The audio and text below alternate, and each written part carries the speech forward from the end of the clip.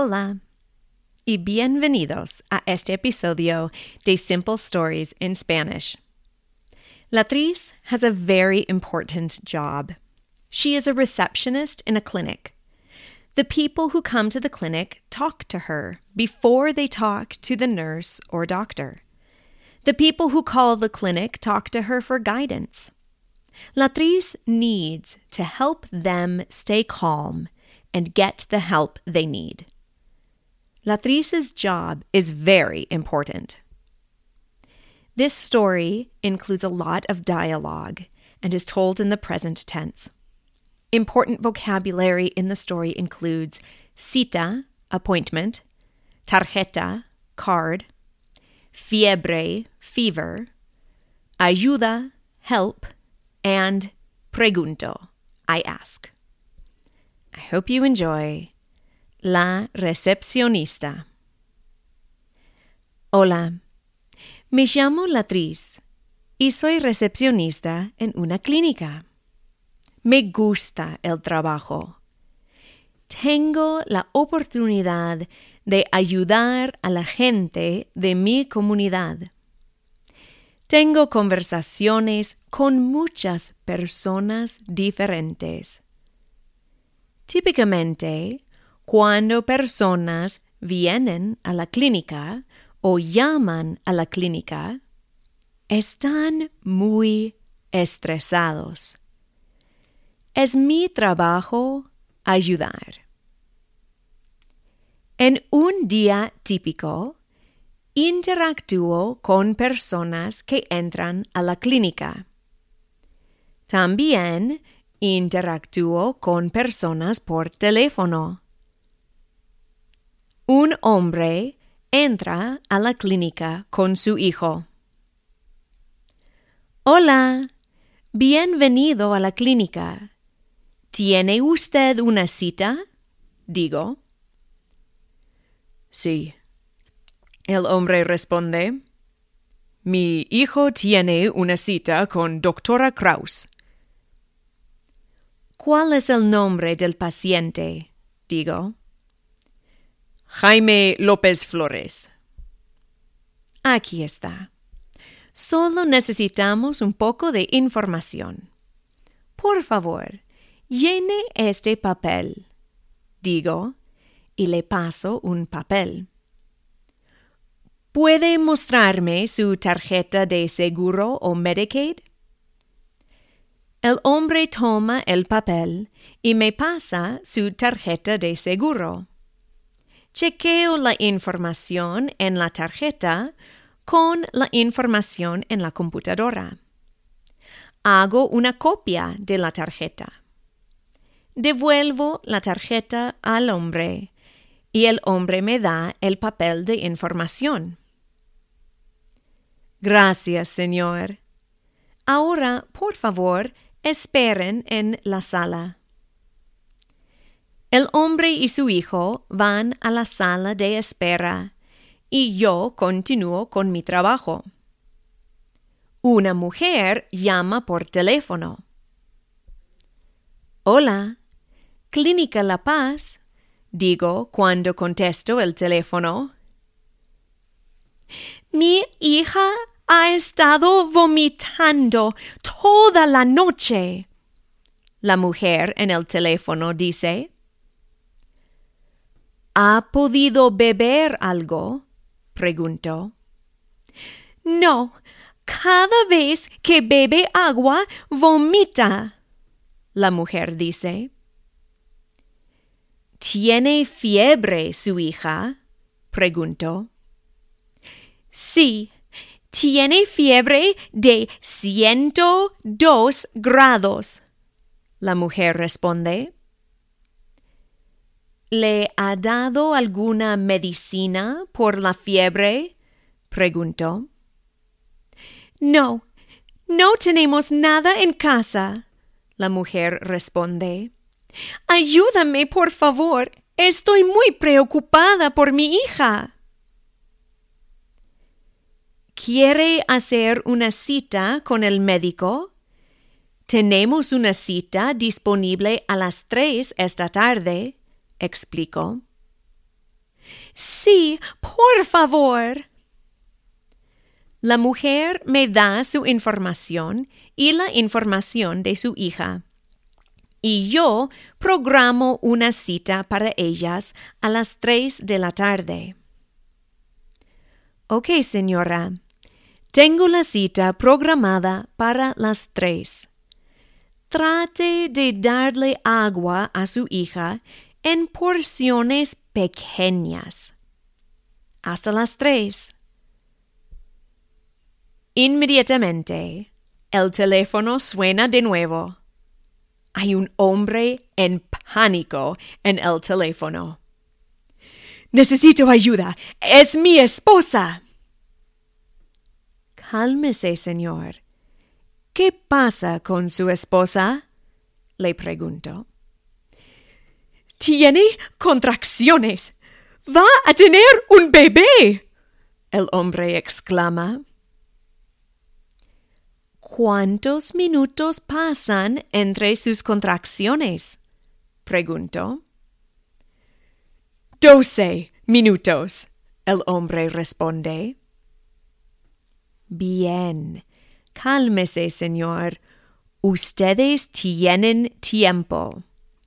Cuando hay solo 5 minutos entre contracciones, deben venir para el hospital. 5 minutos, el hombre responde. Sí, 5 minutos. Por ahora, pueden preparar sus cosas para el hospital. Necesitarán un cambio de ropa para su esposa y su bebé. Sí, mi esposa ya tiene todo preparado. Perfecto. Entonces, traten de calmarse. Pueden dar un pequeño paseo porque el movimiento ayuda el proceso. Si hay solo 5 minutos entre contracciones o sus contracciones duran por más de 1 minuto a la vez, deben salir para el hospital, explicó. De acuerdo, señora. Gracias por su ayuda. El hombre comenta. Está un poco más calmado ahora. De nada. Todo estará bien. Terminó. Cuando termino en el teléfono, una mujer entra con su hijo mayor. Su hijo está llorando. ¡Auxilio! La mujer grita. Señora, ¿cómo les puedo ayudar? Digo. Mi hijo estaba andando en su bici cuando se cayó. Se cortó la frente y se lastimó el brazo. La mujer explica. Yo noto el corte en su cabeza. Está sangrando mucho. Este corte ve profundo. ¿Cuándo se cayó, perdió la conciencia? Preguntó. No, nunca perdió la conciencia, pero había mucha sangre. Las heridas de la cabeza sangran mucho, pero es probable que necesite puntadas, explicó. ¿Y su brazo está fracturado? La mujer pregunta. Hay que sacar un rayo X para determinar si esté fracturado, explicó. ¿Pueden hacerlo ahora? Está en mucha pena. No, aquí no, señora. Somos una clínica. Ustedes necesitan ir a la sala de emergencias pero no se preocupen porque está al lado de la clínica. ¿Hay que ingresar a mi hijo al hospital?, la mujer pregunta con un poco de pánico. Es muy probable que su hijo no necesite pasar la noche en el hospital, pero necesita ir a la sala de emergencias por las puntadas y el rayo X. Voy a llamar a la recepcionista allá y explicar la situación, digo.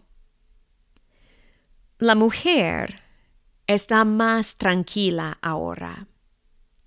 Yo le doy direcciones a la sala de emergencia y después llamo a la recepcionista de la sala de emergencia. Explico que una mujer viene con su hijo que tiene una posible fractura de brazo y una lesión en la cabeza. Paso el resto de mi día ayudando a pacientes en persona y por teléfono. Me gusta mi trabajo. Me gusta ayudar a las personas de mi comunidad. Necesito saber mucha información médica para ayudar a las personas que llaman a la clínica.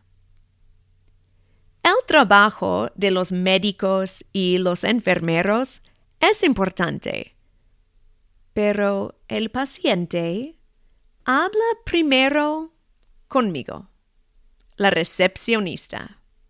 El fin. Gracias por escuchar. Today's story dialogue was requested by one of my longest Instagram and YouTube followers. I hope you find the words and phrases here useful in your daily work, and I am open to hearing more phrases that you need. Today, I would like to thank the someone who said, "Love the stories and your energy.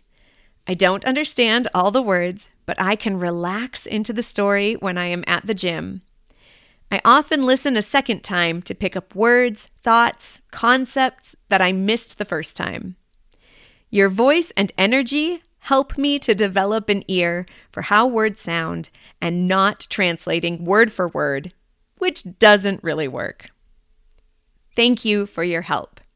You make it look easy and fun, but I suspect it takes some work. Enjoy some tacos." Gracias. I did enjoy some tacos on Tuesday. While I love putting these stories together, it does take time and energy and a bit of creativity, which is why I appreciate all of your support and your story requests so much. It is what keeps me creating week after week. If you are interested in supporting Simple Stories in Spanish, there is a link to the Buy Me a Coffee page in the show notes. You can also support by subscribing to this podcast, following me on Instagram or Facebook at Small Town Spanish Teacher, or subscribing to Small Town Spanish Teacher on YouTube. If you have a story idea that you would like to hear, please send me an email at smalltownspanishteacher@gmail.com. Hasta luego!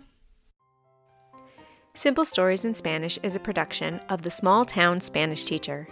You can find a transcript of today's story as well as other learning and teaching aids on my website, smalltownspanishteacher.com. This story was an original work by Camilla Bates. Any resemblance to stories by other authors is purely coincidental unless otherwise noted. If you have an idea for a story or a story you would like read, feel free to email me at smalltownspanishteacher@gmail.com. Don't forget to subscribe so you can be notified of future episodes of Simple Stories in Spanish.